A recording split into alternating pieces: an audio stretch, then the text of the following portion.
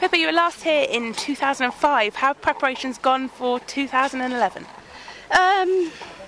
The preparations have gone all right, but the horses have been a bit naughty.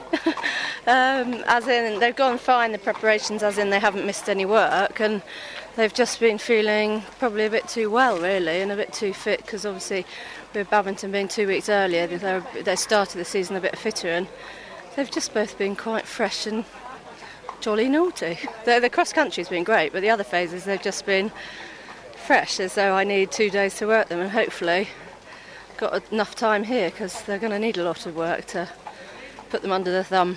So you said that they're obviously looking forward to the cross-country. Pippa, are you looking forward to it? Have you had a chance to look at the course?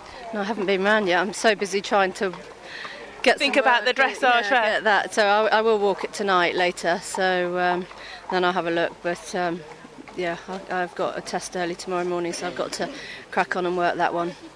Pippa, you are one of the favourites amongst the crowd. Oh, no, not at all. What do you hope to achieve with these two horses?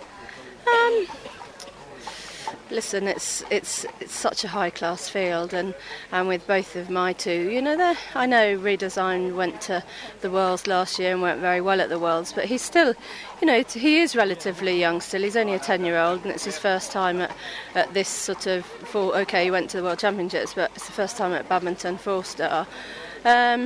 And it's difficult because I sort of put him up on the pedestal a bit and think, he's a top horse, which I think he will be, but he's not there yet. I know he went well at the Worlds, and it's quite tricky because everyone's got quite high expectations of him, and I sort of feel actually he's a horse like any other horse, and he's on his way up, and he's got a lot of learning still to do. So, I hope they both go well, but they are relatively inexperienced, particularly on the flat, really. So whether they're going to be quite there or in contention at the end of it because of the flat work side, but I'm confident they've got the ability that in hopefully the next couple of years they'll be quite useful.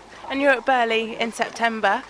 Hopefully. I mean, I've got another one at home that probably wants to step up to 4-star level, and I've got some lovely 3-star horses. So I've got I'd say I've got 4 really nice horses at home, 3 serious ones, which I'm really excited about, but obviously they're not quite ready for this level yet. But, got those to campaign, and obviously about 550 billy horses because of our breeding operation. So I'm very much involved with that, and that would be my sort of number one profession now, really. That nearly has to come before the eventing. But you still enjoy it, and like you said, it is still worthy of the 4-star status. Oh, very much so, and it's lovely coming back here, and of course I'm every bit as nervous as I ever was, and you see all the first timers looking nervous, and for sure it's just as nerve-wracking when you've been here a few times, but it is great to be back, and we'll see how it goes.